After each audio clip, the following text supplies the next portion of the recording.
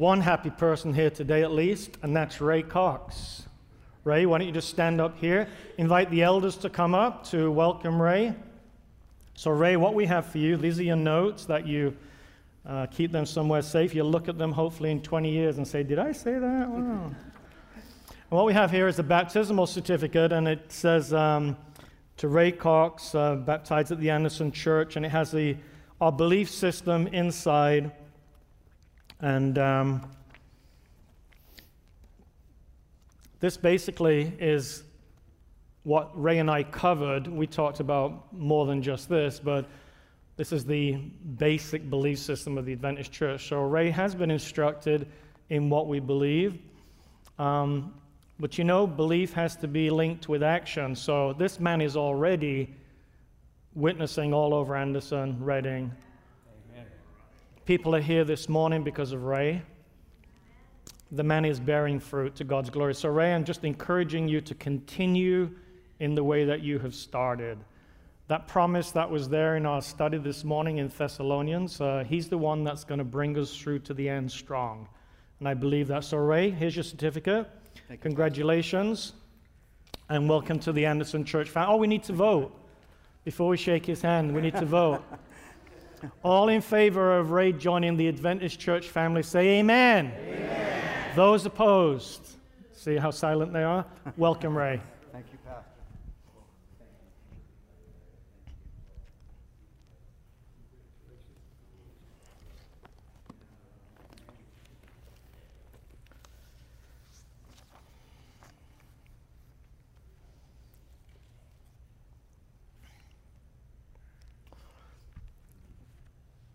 Just before we pray and open God's Word, I want to kind of remind you where we are going with this.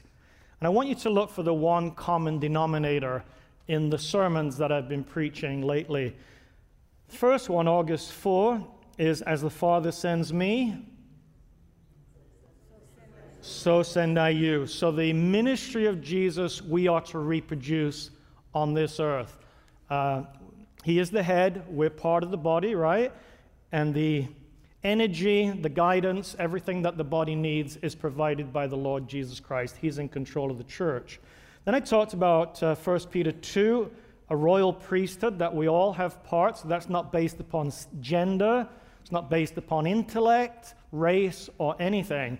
God brings into his priestly family those who trust in Jesus Christ. Then after that, I went into the head and the body imagery. And then last week, 4 passages, the basic 4 passages on spiritual gifts, and then maybe giving a little bit more attention to the one in Ephesians chapter 4. What is the one common denominator in all of those sermons? Ministry, you could say that, yeah? The church. It's all about what the church is. And I think the greatest failing, or one of the greatest failings in the church, is we do not understand the nature of what God is trying to do through the church. Now, when I say the church, I'm not talking about buildings. I'm not talking so much about hierarchical organizations. I'm talking about the family of God. So that's what I want us to understand, and I will continue that today as we go into 1 Corinthians. We'll go through the first 18 verses of chapter 1, so take a Bible, and I guess I should give you the page reference.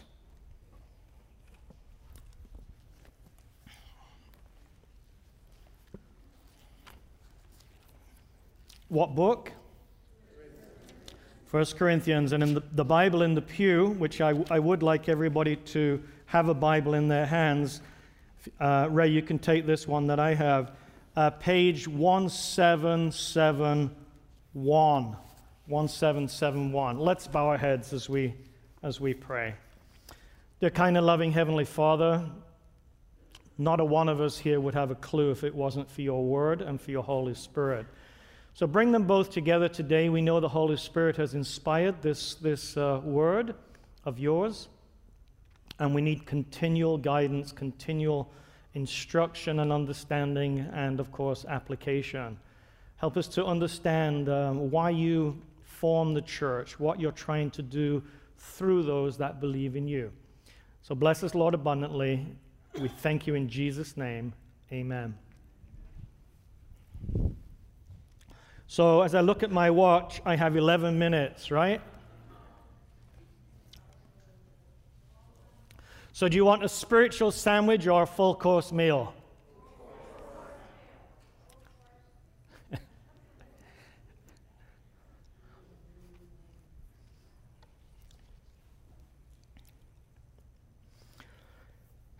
I don't have time to give, and probably it's not necessary at this point, to give you a lot of background on 1 Corinthians, but I'll just say a few things. This is a place, Corinth is a place in Greece. The good news of the gospel had spread out from Jerusalem, Judea, Samaria, unto the uttermost parts of the earth. And of course, God used this man Paul in a very wonderful way to get that message out, the message of Jesus Christ, the significance of his life, death, and resurrection, and of course his ministry in heaven. And one of the places he went to was Corinth.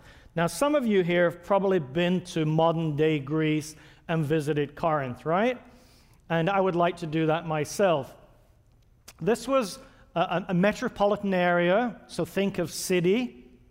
Think of all the urban problems of a city, all of the vices and the challenges that it would present in proclaiming the gospel. The immorality that was there. They had the big temple with the temple prostitutes. A lot of things that you and I have around us, either on the television or in our society, and here they all are in Corinth.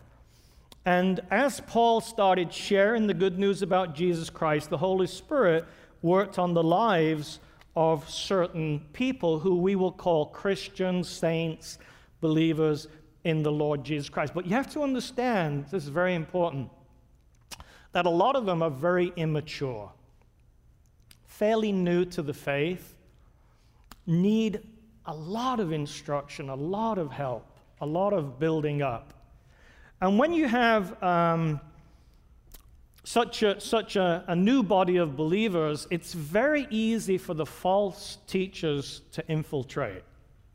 It is actually one of the concerns I have in the Seventh-day Adventist Church, that on the one hand, we know that if we have a pastor over 10 churches, for example, as we do in some parts of the world, maybe 20 churches or even 30 churches, unless you have really strong leadership in those churches, Satan exploits the vulnerability of the flock of God. It's like a wolf seeing some stray sheep, and it's going to go for them.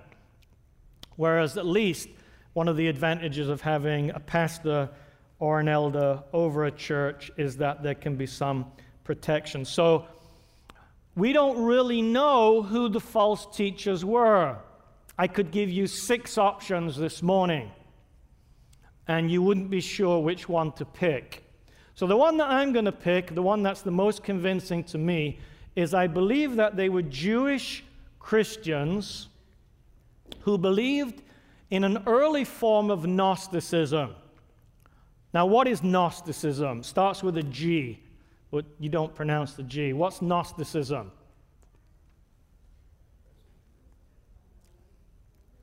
Did Gnostics believe the body was good or bad?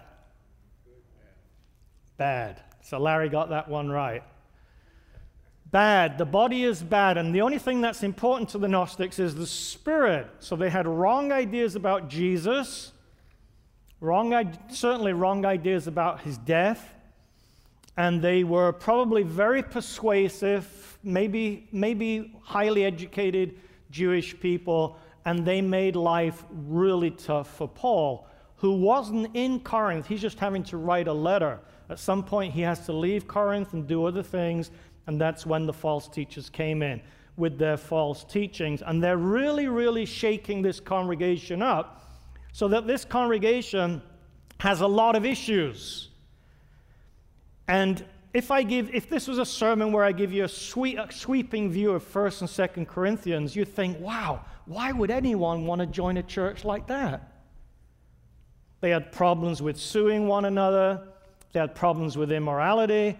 They had problems with women wearing veils or not wearing veils. They had problems over food. Just a host. Schisms, factions, different groups. And yet, look at this introduction to them. Paul, called to be an apostle, that's specially mentioned because the false teachers would challenge his apostleship. An apostle of Christ Jesus by the will of God, and our brother Sosthenes. Ever heard the name Sosthenes before? You do remember the sermon I preached on Acts 18, don't you? Now, you shouldn't lie in church, so. When we went into Acts 18, there was a Sosthenes there. He was the leader of the synagogue, and he got beat up. So maybe this is the same beat-up Sosthenes who's now got converted. Wouldn't be the first synagogue ruler to get converted. Let's hope it is the same one. To the church of God, that's what we're talking about these last few weeks. To the church of God in Corinth. What does the church of God mean? It's very important that you have one basic idea in your head. And the biblical idea, it means those called out from the world, those called out from the Corinthian society, those called out of darkness. If we go back to 1 Thessalonians 5, what some of us studied this morning, called into the light. So these are believers. This is the church family. But the Greek word is ecclesia, called out from the world to follow the Lord Jesus Christ. And they are sanctified in Christ Jesus. Now, was it last week or the week before? I give you a very quick definition of sanctification as something that is set apart.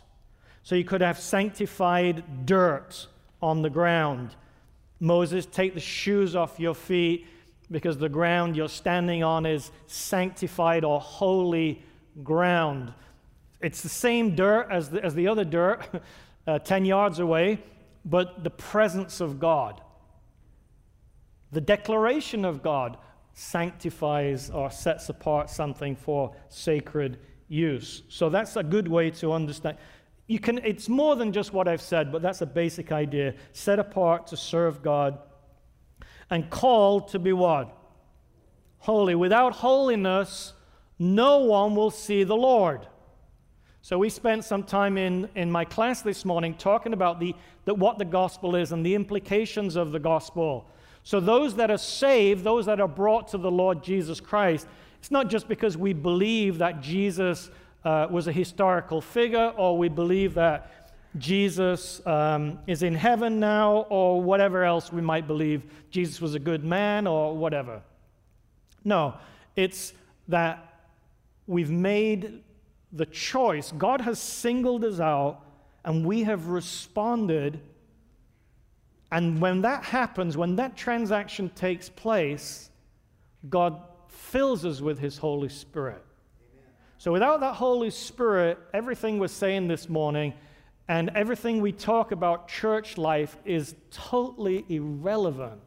I mean, even the Bible is totally irrelevant without a Holy Spirit to help us to interpret it, or to move on these holy men and women of God as they were inspired over the centuries. All the work of the Holy Spirit, don't you think so? Yeah. It's the Holy Spirit that woos us to Jesus. He's the one who brings us to Christ. He's the one that keeps us in Christ. We could talk for many, many weeks or years about the work of the Holy Spirit. So because the Holy Spirit is living in them, not only are they set apart, but they can actually live lives which are called holy, which is something close to Jesus. So they start to think the thoughts of Jesus, they start to do the actions of Jesus, and everybody in this room that believes in the Lord Jesus Christ should know something of holiness. Now you might wish, I'm sure we all do, that we were more like Jesus than we are, right? But thank God for what he's done. Thank you for God for where he's brought you to.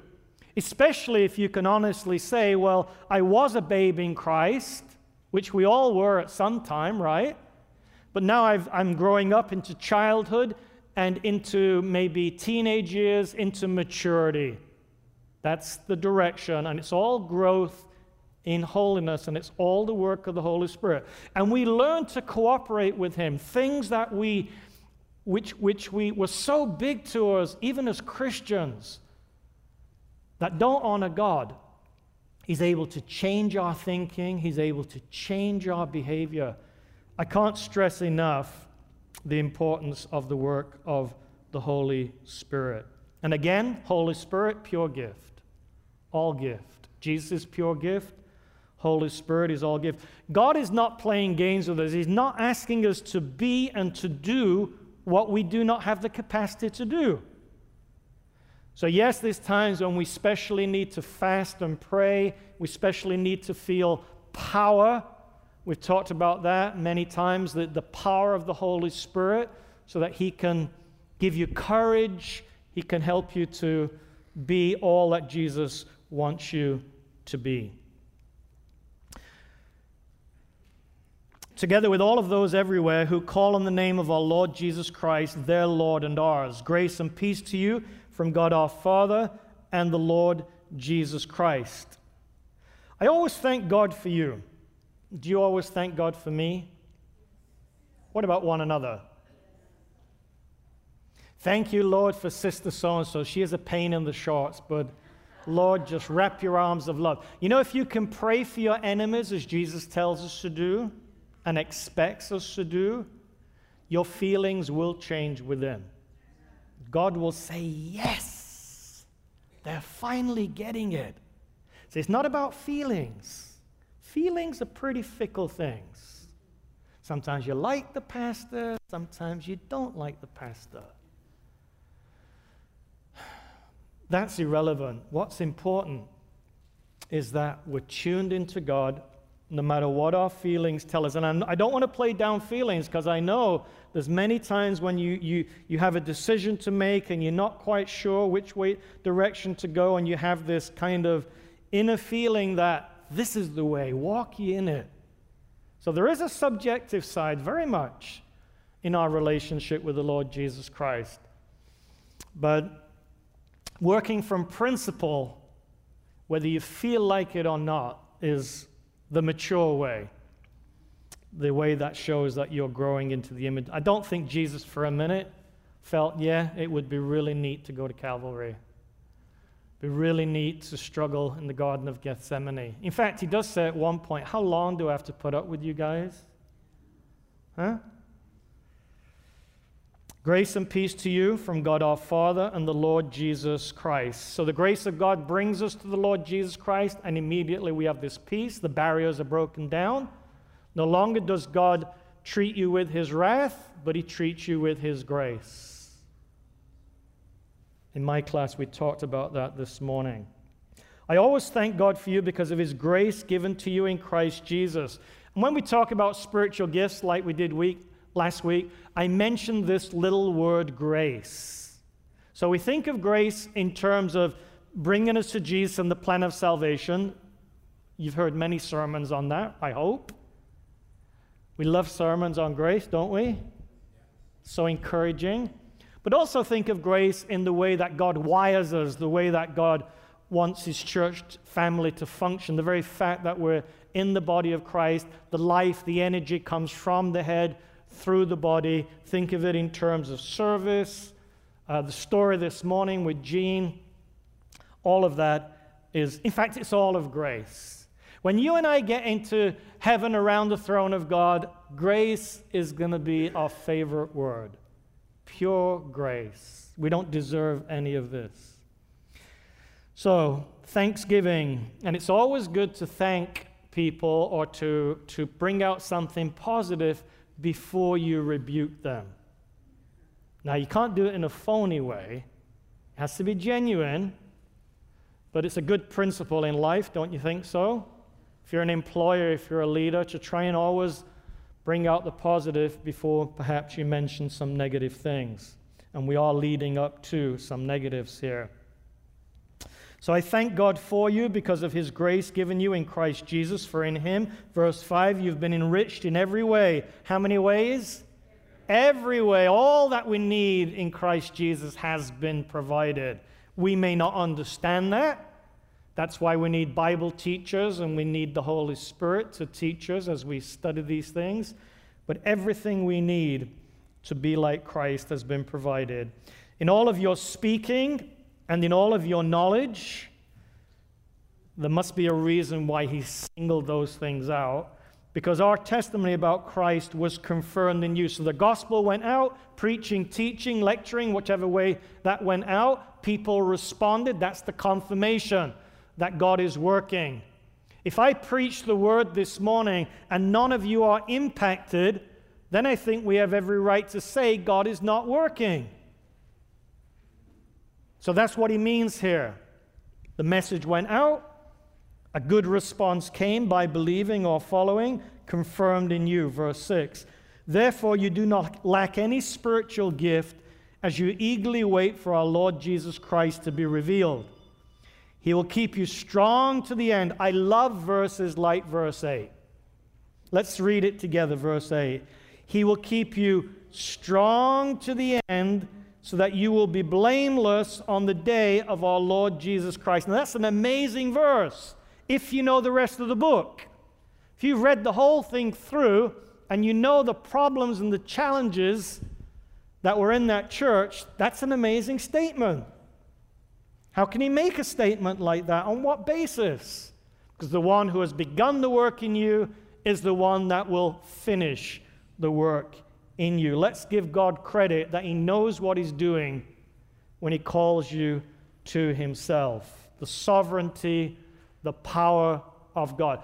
Are we passive in this relationship? No. Philippians 2. He that's begun a good work in you will finish it, yes. But also what the part that we have to do, work out your own salvation with fear and trembling. But then what God does, because it is God who works in you to will and to do of his good pleasure. It's another paradox of Christianity. Don't try and understand it, but you do have to experience it. You need to know that God has called you. You need to know of the gift of the Lord Jesus Christ. But then you need to know how to work it out in your daily living. So when you come to church or when you're in the church family, there should be people within the church family, we might call them pastors, elders, teachers, leaders, whatever. It doesn't matter what we call them, as long as someone's exercising the gift of teaching so that we can all be built up. These are some of the gifts that God has put in his church. Now, if we just listen, and never implement, then we will not grow. So we do have something to do as far as growing in the Lord. God, who has called you into fellowship with his Son, Jesus Christ, our Lord, is faithful. He will do it.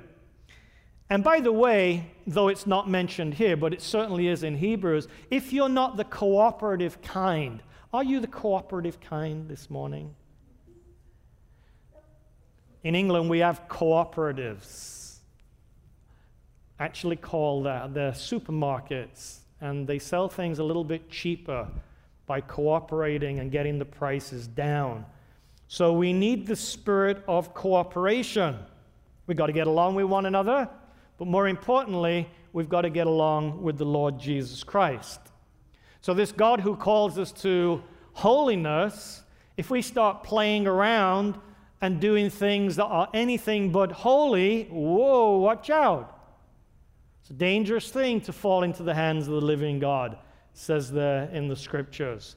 And in the book of Hebrews, all the way through is this idea of God disciplines those that he loves. So here's the way I interpret this. You want to go through the pearly gates? Yay or nay? All right.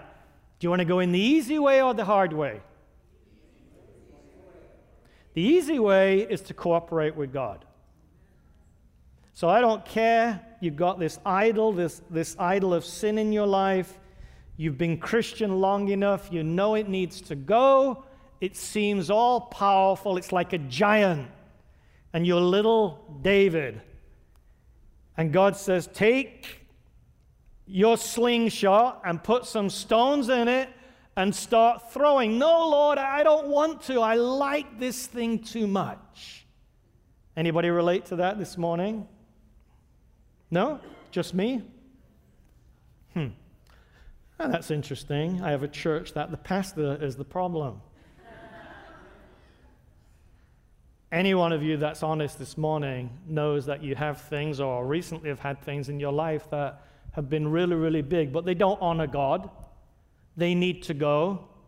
And we can have Bible teachers that harangue you and bang you on the head and shame you and blame you. I'm not into the shame and blame business. It doesn't work. Temporary fix, that's all. What we need is permanent fix. We need to be holy from within. We need a real powerful work of the Holy Spirit. So that is a cooperative thing.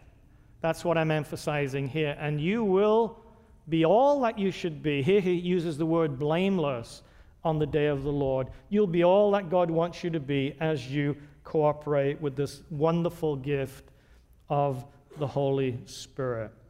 Things that seem to loom so large as you mature in Christ, you'll look back and you'll almost laugh at them. How did that ever loom so large in my life? However, when you get rid of 2 or 3 things, there's always something lurking around the corner. So holiness is the work of a lifetime, right? I appeal to you, brothers, in the name of our Lord Jesus Christ, that all of you agree. So here's some of the negatives coming in with one another, so that there be no divisions among you, and that you may be perfectly united in mind and thought. Verse 10 is a very important verse here. He talks of divisions and he talks of united. So if you have a divided church, then you basically what you have is a dysfunctioning body, church body.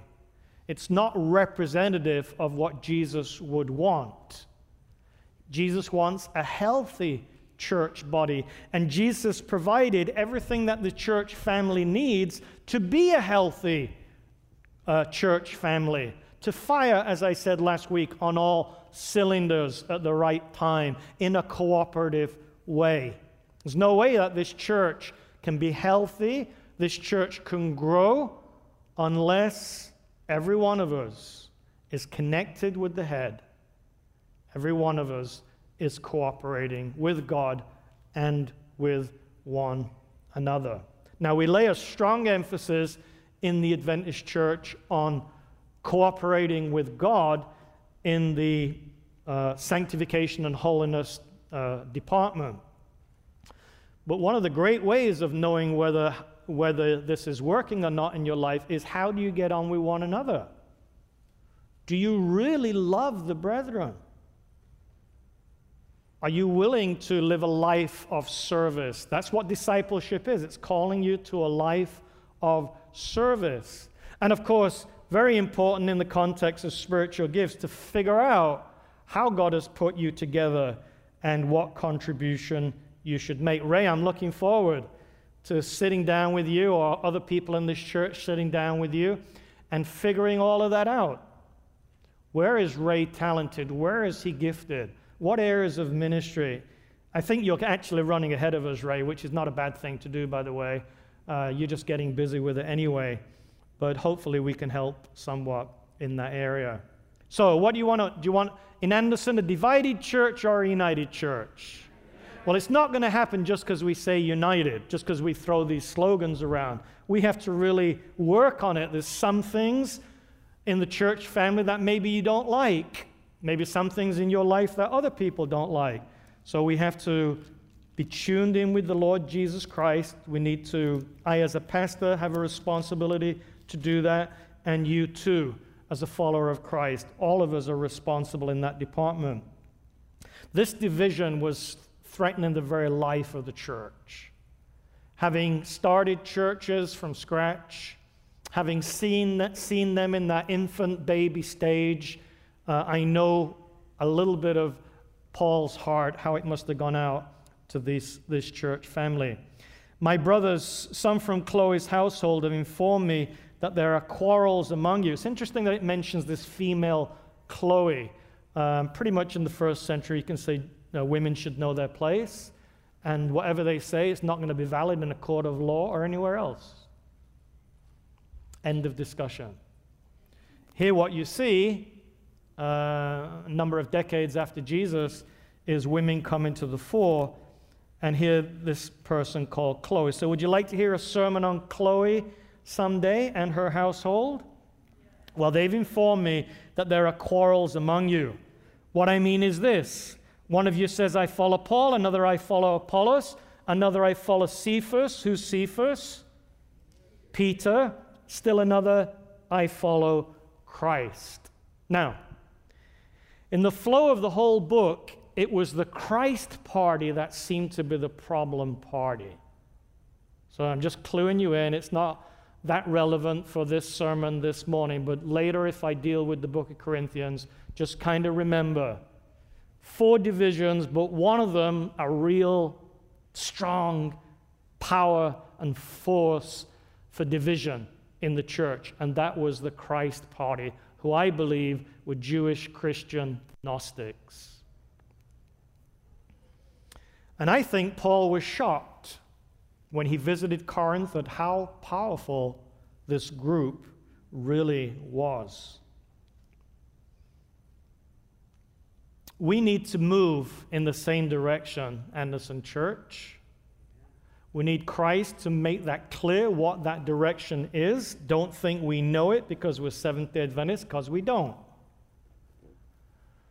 So figure out what that direction is. Dig out the biblical principles, just like Jean was bringing them into her story. Did you pick that up this morning? She's talking with these children and bringing in biblical principles, maybe without even mentioning a text or anything, just knowing what those principles are and then applying them to the story. That's what we need to do as a church family. Let me give you some of those principles. One of them is equality of ministry. I believe in this so strongly, and it is highly neglected in our church. God does not give his gifts according to sex.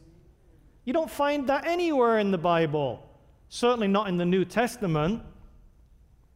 So equality of ministry, and like the story said this morning, we're not all looking the same, we're not all acting the same, we're not talking about uniformity now.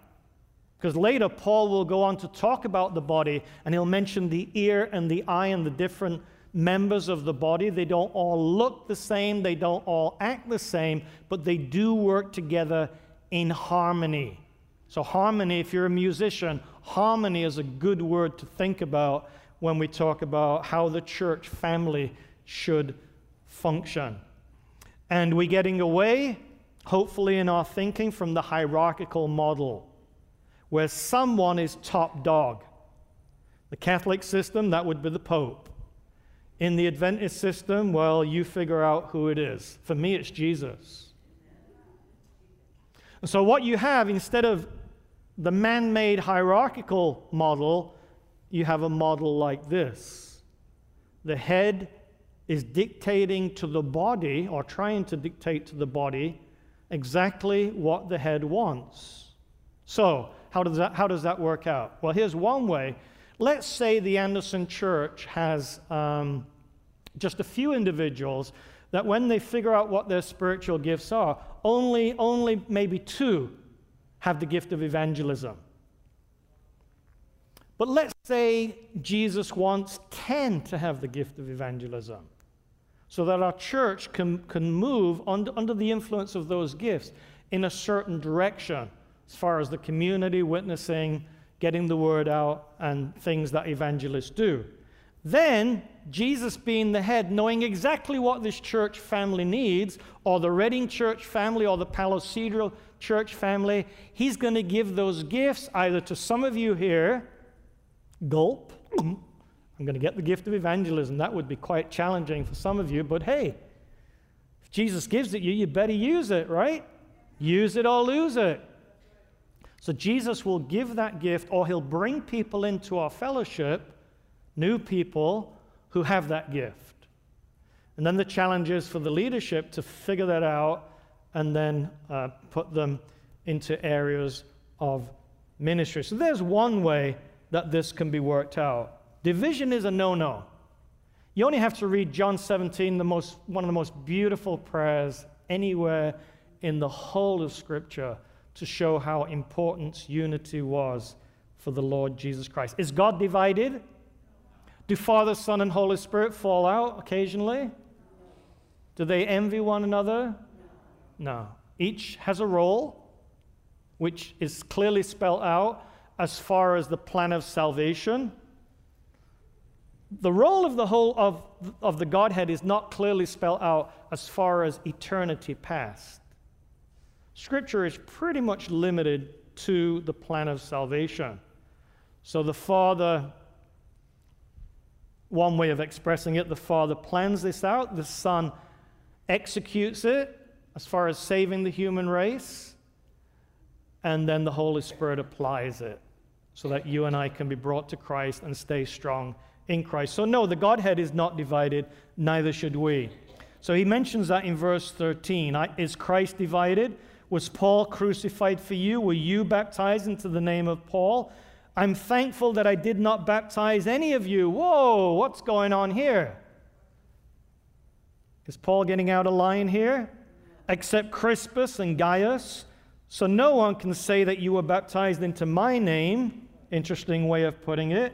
Yes, I also baptized the household of Stephanas. Beyond that, I don't remember. Do you want to know how inspiration works? These verses here are very interesting. He says something, then he remembers something else, and then he doesn't remember. So when you see Ellen White's manuscripts, crossing out whole lines, whole paragraphs, if you believe that inspiration is the words given by God and they had better not change, majority of the Christian world believes that's caused a lot of problems, actually caused splits in whole denominations. That's how big it is. Then you're going to have problems with a verse like this. If you believe in thought inspiration, then the crossing out and the changing and the rewording, not a problem. It's the man or the woman that's inspired, not the way they express something. There's always better ways of expressing something. All right. And I bet you not every pastor can remember everyone they baptized. I'll remember you, Ray, but I forgot all the rest of them. For Christ did not send me to baptize. So this is the way he's wired now. The way that God on that Damascus road wired Paul is to get the message out. That's the primary work of him. Certainly one of the most primary, and he emphasizes this so strongly here, to preach the gospel, not with the words of human wisdom like the Christ party, like the false teachers, with all of their sophisticated Greek rhetoric. That's why they like Apollos, because he had that gift. If Paul had it, he didn't exercise it. He was much more simple in his language. Lest the cross of Christ be emptied of what? I don't hear any power out there. Emptied of what? It's power, the power of the gospel. Romans 1, turn to Romans 1. Looked at that in our class this morning. This isn't good advice. This is powerful stuff that changes people's lives, gets them ready for eternity. Verse 16 of Romans 1, I'm not ashamed of what? Because it is the power of God for the salvation of everyone. Any one of you that believes in the Lord Jesus Christ has experienced something of the power of God. When I preach in this pulpit, I need to experience the power of God. It can come loudly, it can come softly, but we need the power of God to change human minds and human hearts. Otherwise, it's all empty. For the salvation of everyone who believes, for the Jew and the Gentile, for in the gospel, A righteousness from God is revealed, a righteousness that is by faith. From first to last, as it is written, the righteous will live by faith. And then he goes on to talk about the godlessness and the wrath of God coming upon the ungodly in this world, which is the majority of people, which is the totality of people who do not believe in Jesus Christ. So you're either experiencing the wrath of God or you're coming under the grace of God, which here is wrapped up in the gospel, the good news of Jesus Christ. It's one or the other. No one's in between. Though I know that many think they are. Many think that they're sitting on the fence. Have you ever tried to straddle the fence? I'll guarantee I did this when I was a child, and I've done it on sea walls that have been very rough, and I've fallen right between. Ooh. And you get that salt water into some of those cuts.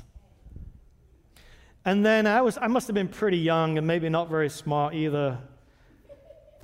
When they went to the nurse, she poured some iodine on it or whatever it was. She said, when I'm going to pour this on, it's really going to hurt. I had just scratches all over the inside of my legs. And she said, blow on it.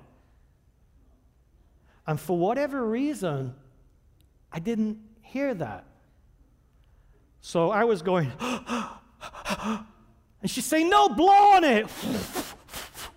Somehow it's supposed to help, not hurt as much if you blow on it. Nurses, is that true?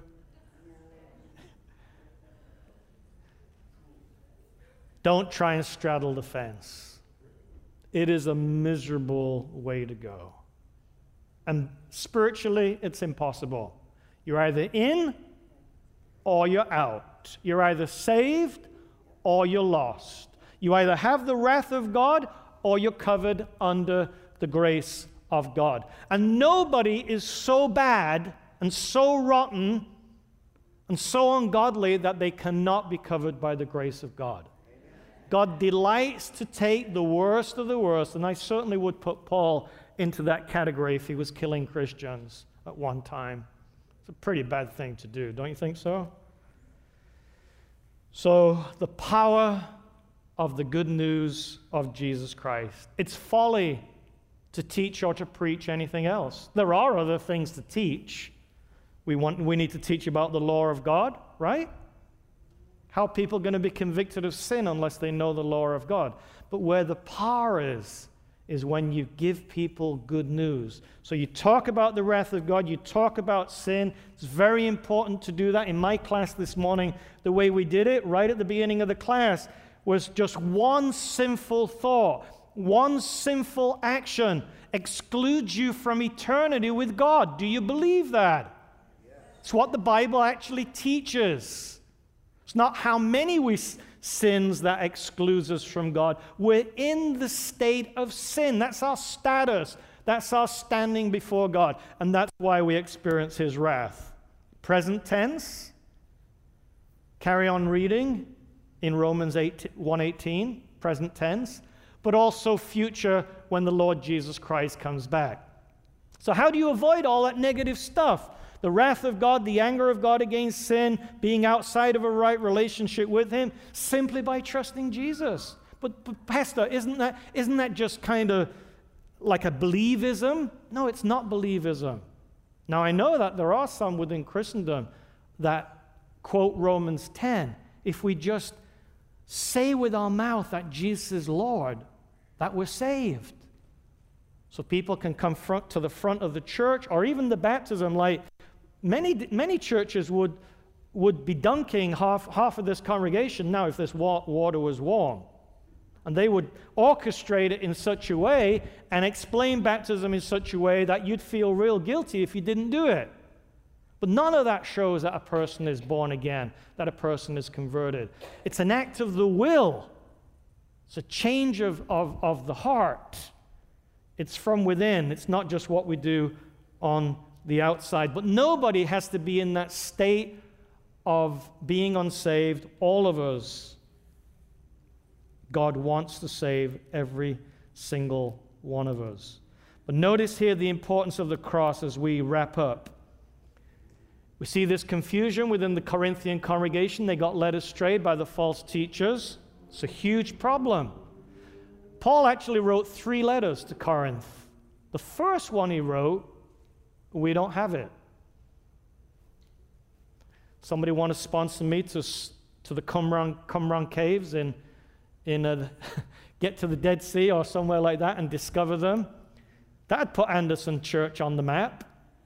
Pastor finds the hidden gospel of Corinth. There was a first gospel, it's gone.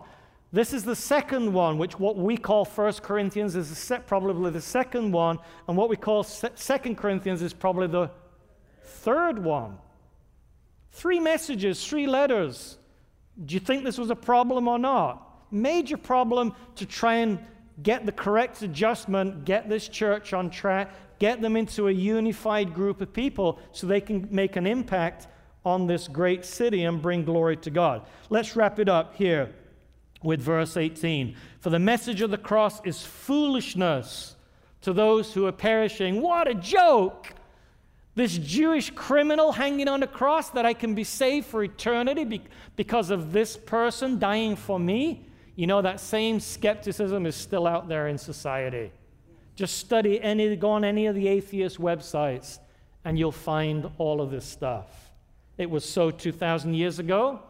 Foolishness to some, and everlasting life to others.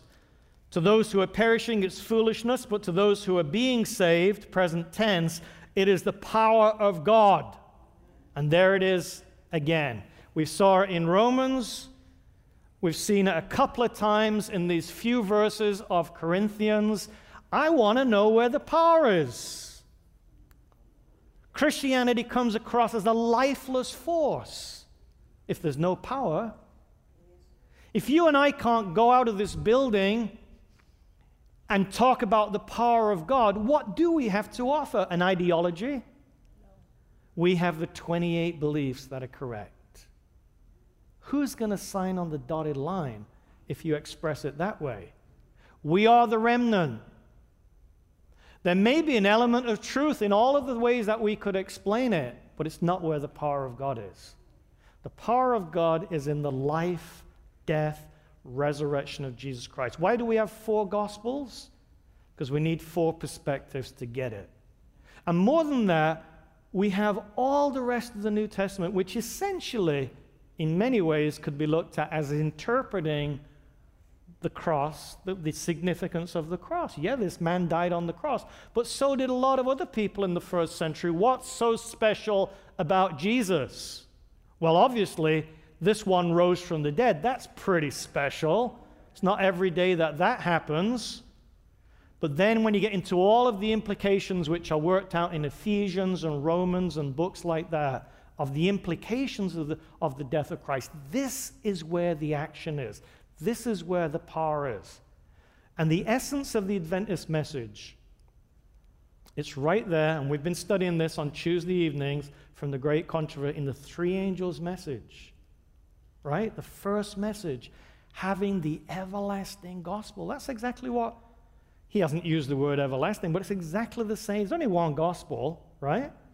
It's the same thing that he's talking about there, the good news of Jesus Christ. Anyone who believes and trusts in him. So that's what you need to share, folks. And that's what the Bible teaching in this church needs to make central to every teaching. So in other words, we don't want to preach the Sabbath outside of the cross. We don't want to preach the law of God outside of the cross. Christ and him crucified has to be central to all of our teaching, even children's stories here at the front. Let's pray. Gracious God, this is an exciting book, 1 Corinthians, and we're just scratching the surface, Lord, and we're mainly doing it to look at what the church should be and spiritual gifts and so on. But I pray, Lord, that each one of us will see the necessity for unity. So here we are, Lord, in a bit of a transition period at the Anderson Church, trying to figure out what direction to go. Some of us are reading books, we are searching the scriptures, we're digging out the principles, we're looking at the writings of Ellen White. And somehow, Lord, we need a real moving of your Holy Spirit to bring it all together in a cohesive way. And Lord, perhaps more importantly, to lay upon our hearts the need for change, the need for revival and reformation, and to do church, if I can use that term, in a way that is pleasing to you. And thank you, Lord, for everybody that's gathered here. We especially thank you for Ray once more. Just ask for your anointing upon him. And I pray, Lord, that none of us will discourage him here, that we'll do everything we can to build him and others up in the Lord. We thank you for our guests that have been here today. And Lord, as we separate now, some of us will stay for the fellowship meal, and everyone is welcome to do that. But some will go in different directions, Lord. Please go with them. Make yourself so real to them, Lord, that they will know and others will know that they've been with Jesus. In his name we pray. Amen.